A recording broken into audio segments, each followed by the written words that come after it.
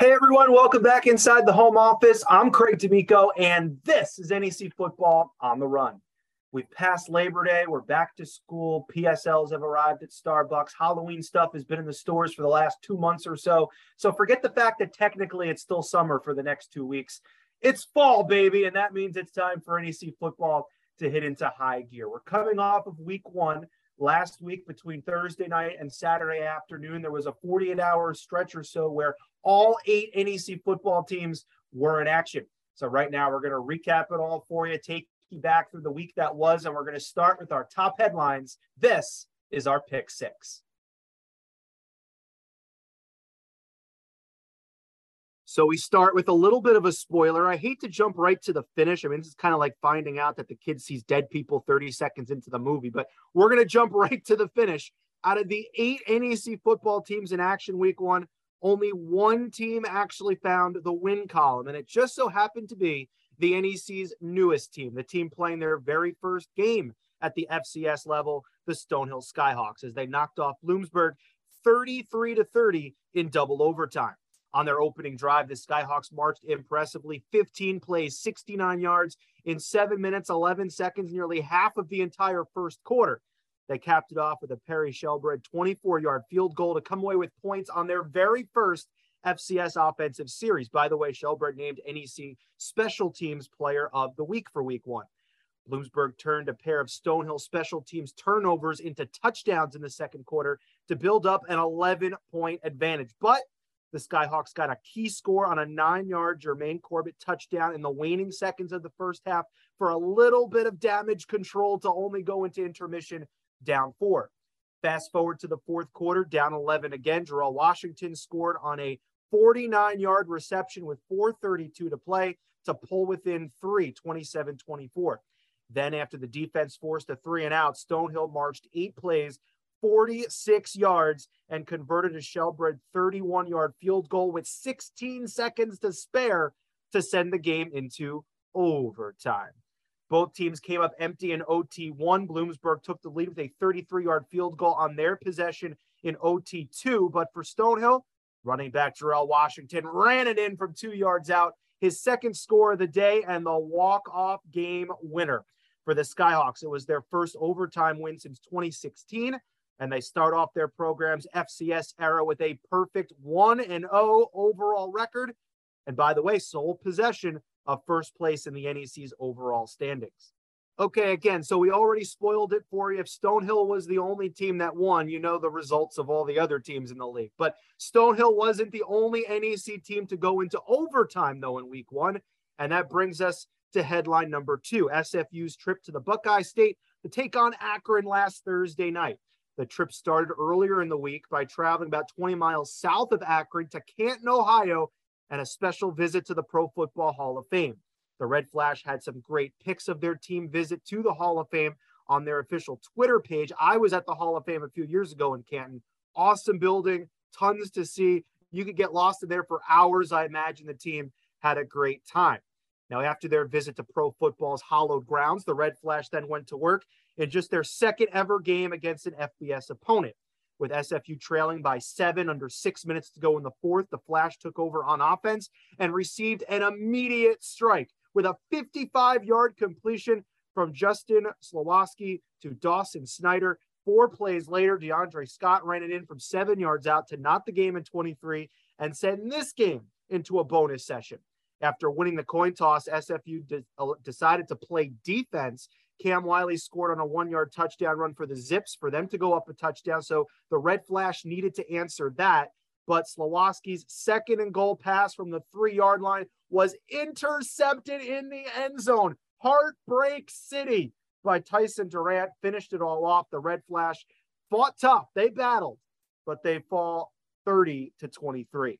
More on this game coming up later on in our stat chat later in the show. Up next, number 3, it was our feature game of the week from last Friday night. The Merrimack Warriors hosting the 16th ranked Holy Cross Crusaders. We talked about it last week. This was the rematch after the Warriors pulled off the upset in Worcester last year. The Crusaders, they must have been just a tad bit perturbed by that result. Maybe they kind of sort of remembered that because they came out of the gates playing like it. They went up 19-3 by the middle of the second quarter. The Crusaders racked up 502 yards of offense and didn't punt the football all afternoon en route to a 31-17 win.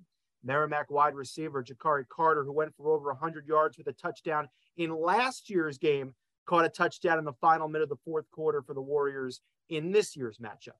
Next, coming off their loss last week to Florida State during the week of games before the first official week, the Duquesne Dukes were back on the road taking on Youngstown State. The Dukes were down 3 going into the fourth quarter. They were right there, but the Penguins went on lockdown. In 4 fourth quarter possessions, the Dukes went 3 and out on 2 of them. They only mustered 39 yards of offense in the entire decisive quarter altogether, while on the other side, Youngstown State rolled off 14 unanswered points, including a 54-yard touchdown run to make it 31-14 and put the game on ice. Duquesne quarterback Joe Mishler, who was our guest last week here on NEC Football on the Run, threw for 274 yards and 2 touchdowns. However, he did commit 3 interceptions. The Dukes had 2 wide receivers in this game go over 100 yards, Abdul Jannah and Dwayne Menders Jr., the first pair of Duquesne wideouts with over 100 yards in the same game since 2019.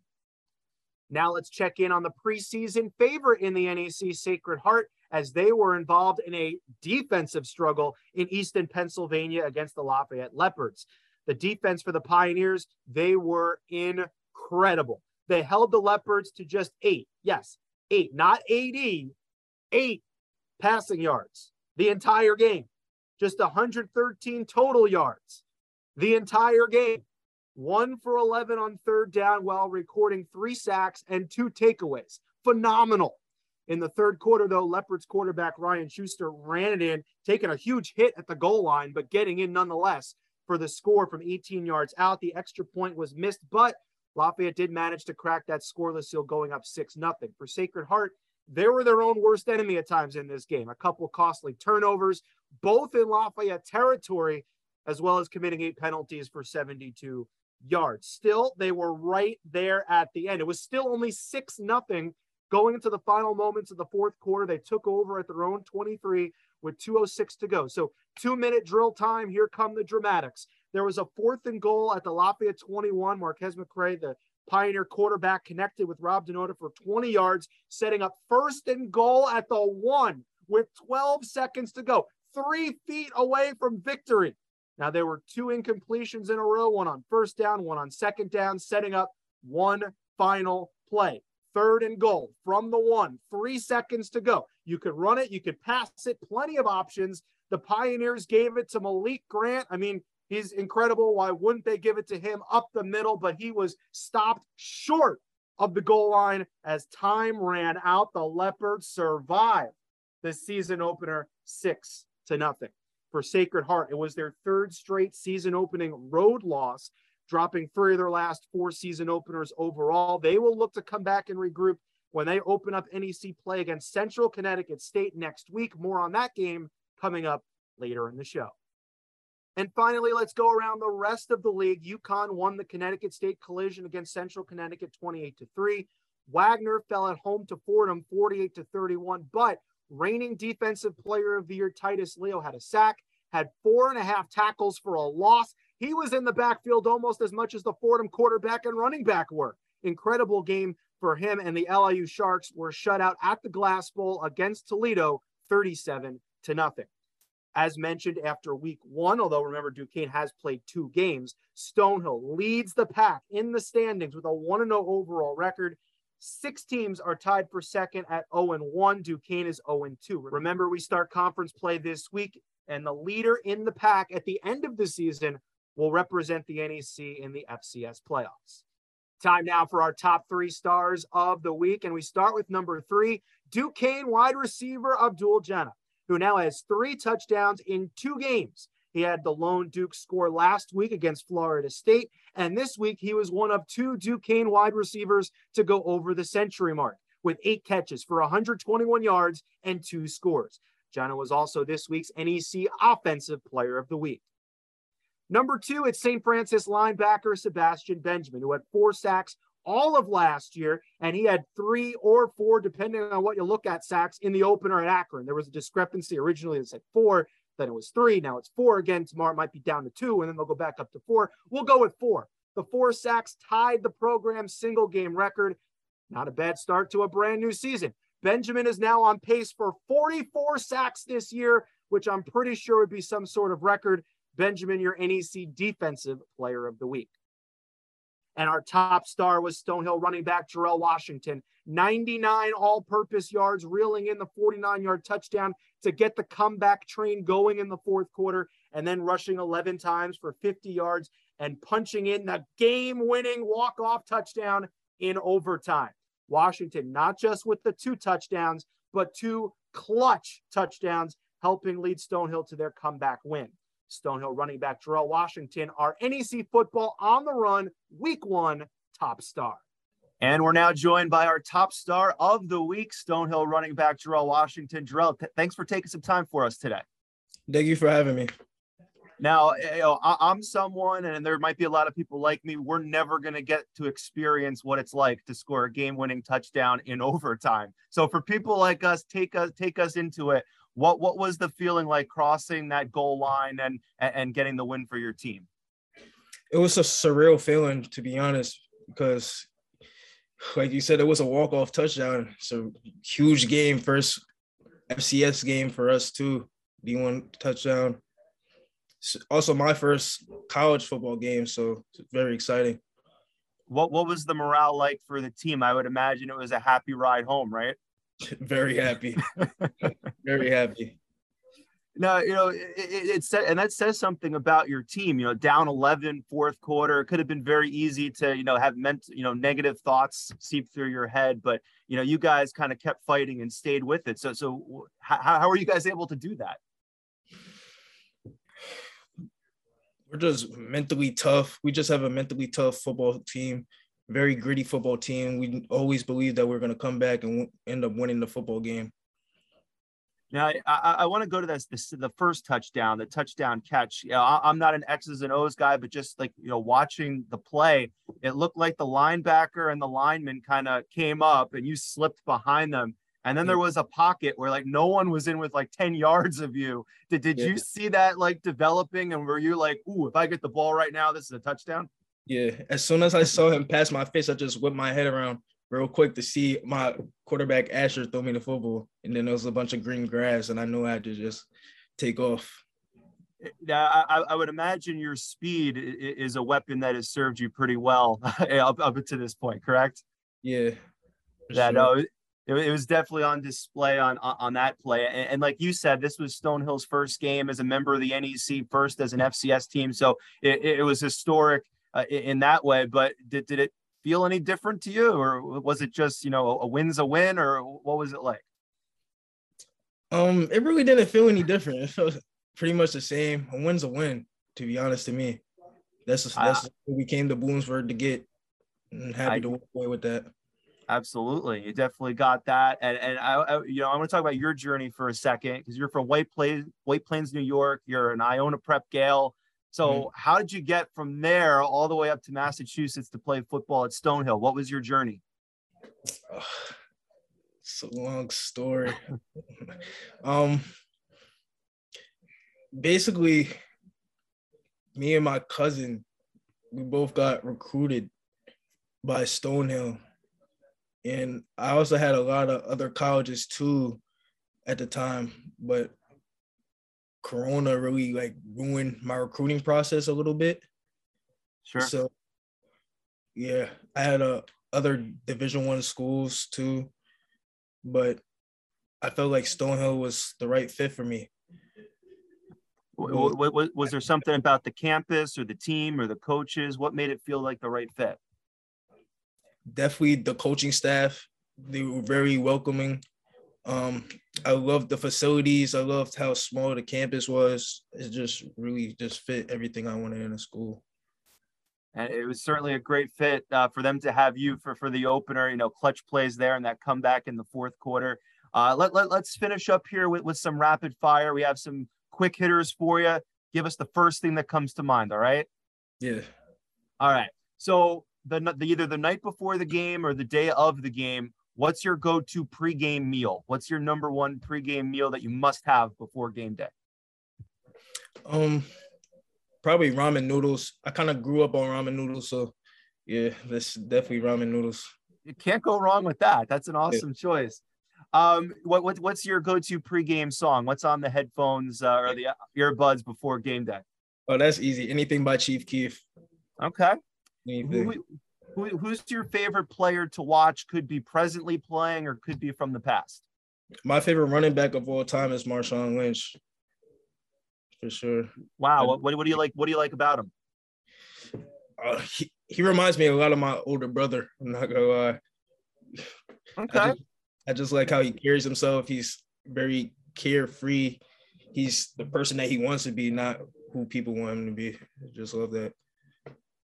Now, if if we asked your teammates to describe you with just one word, what do you think they would say? How would they describe you? For sure, very humble, actually very quiet, pretty much introverted, but Okay. very, very hard worker.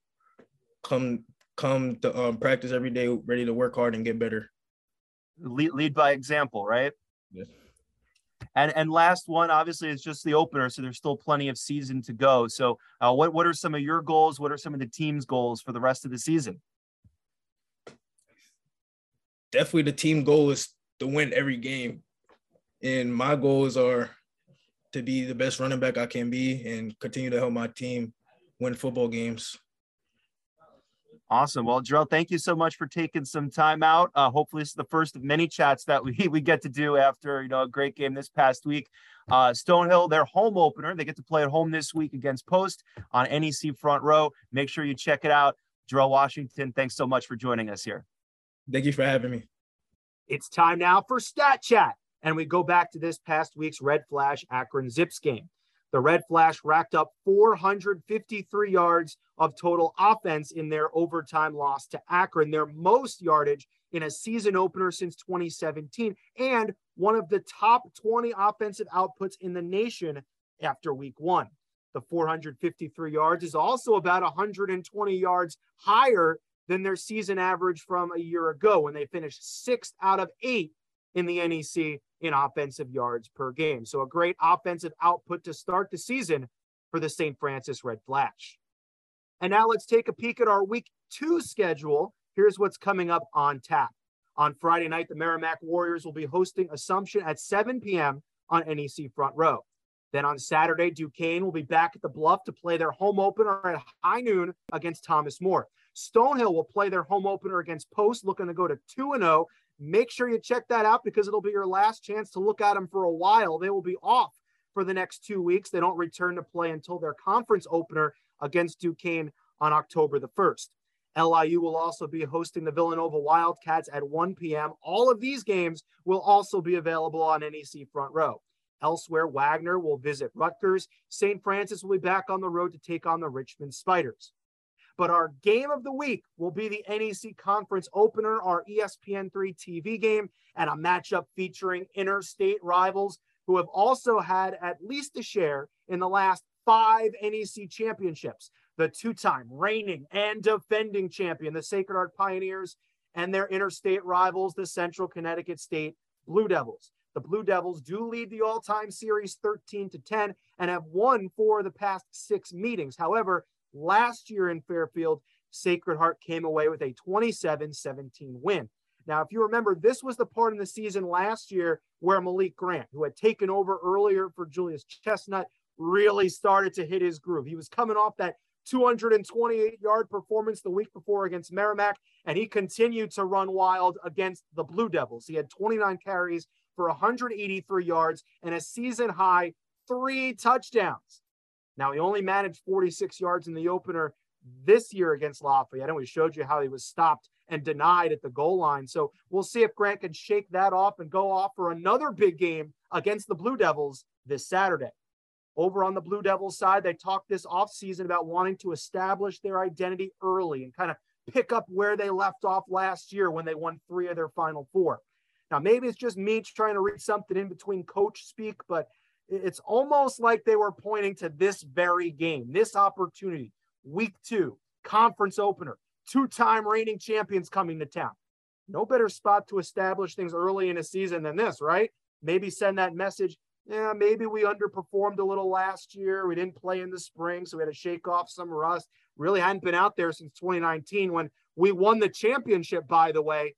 But now we have a chance to send a message that Central's back, and they will indeed have that chance this Saturday against the two-time reigning champs. Plus, it goes without saying the importance of this game to the Sacred Heart three-peat chances and the overall championship chances for both teams in starting out in the win column to avoid having to dig themselves out of an early hole in the league standings. Did you know, not including the spring 2021 abbreviated season, only 4 times in history has a team managed to drop their conference opener and then come back to win the NEC's FCS bid at the end of the season? The 2012 Wagner Seahawks, the 2013 Sacred Heart Pioneers, the 2018 Duquesne Dukes, and last year's Sacred Heart Pioneers team. A little bonus stat chat there for you. So be sure to check it out. Lots to see, lots of intrigue and anticipation for this one. Sacred Heart, Central Connecticut, under the lights in hard-hit New Britain, 6 p.m. Saturday on ESPN3. Well, that'll just about do it for this week's episode. Enjoy week 2 of NEC football, including that big Sacred Heart Central Connecticut State matchup Saturday night under the lights on ESPN3. And we'll see you right back here to make sense of it all and wrap things up for you next week. Until then, I'm Craig D'Amico, and this has been NEC Football on the Run.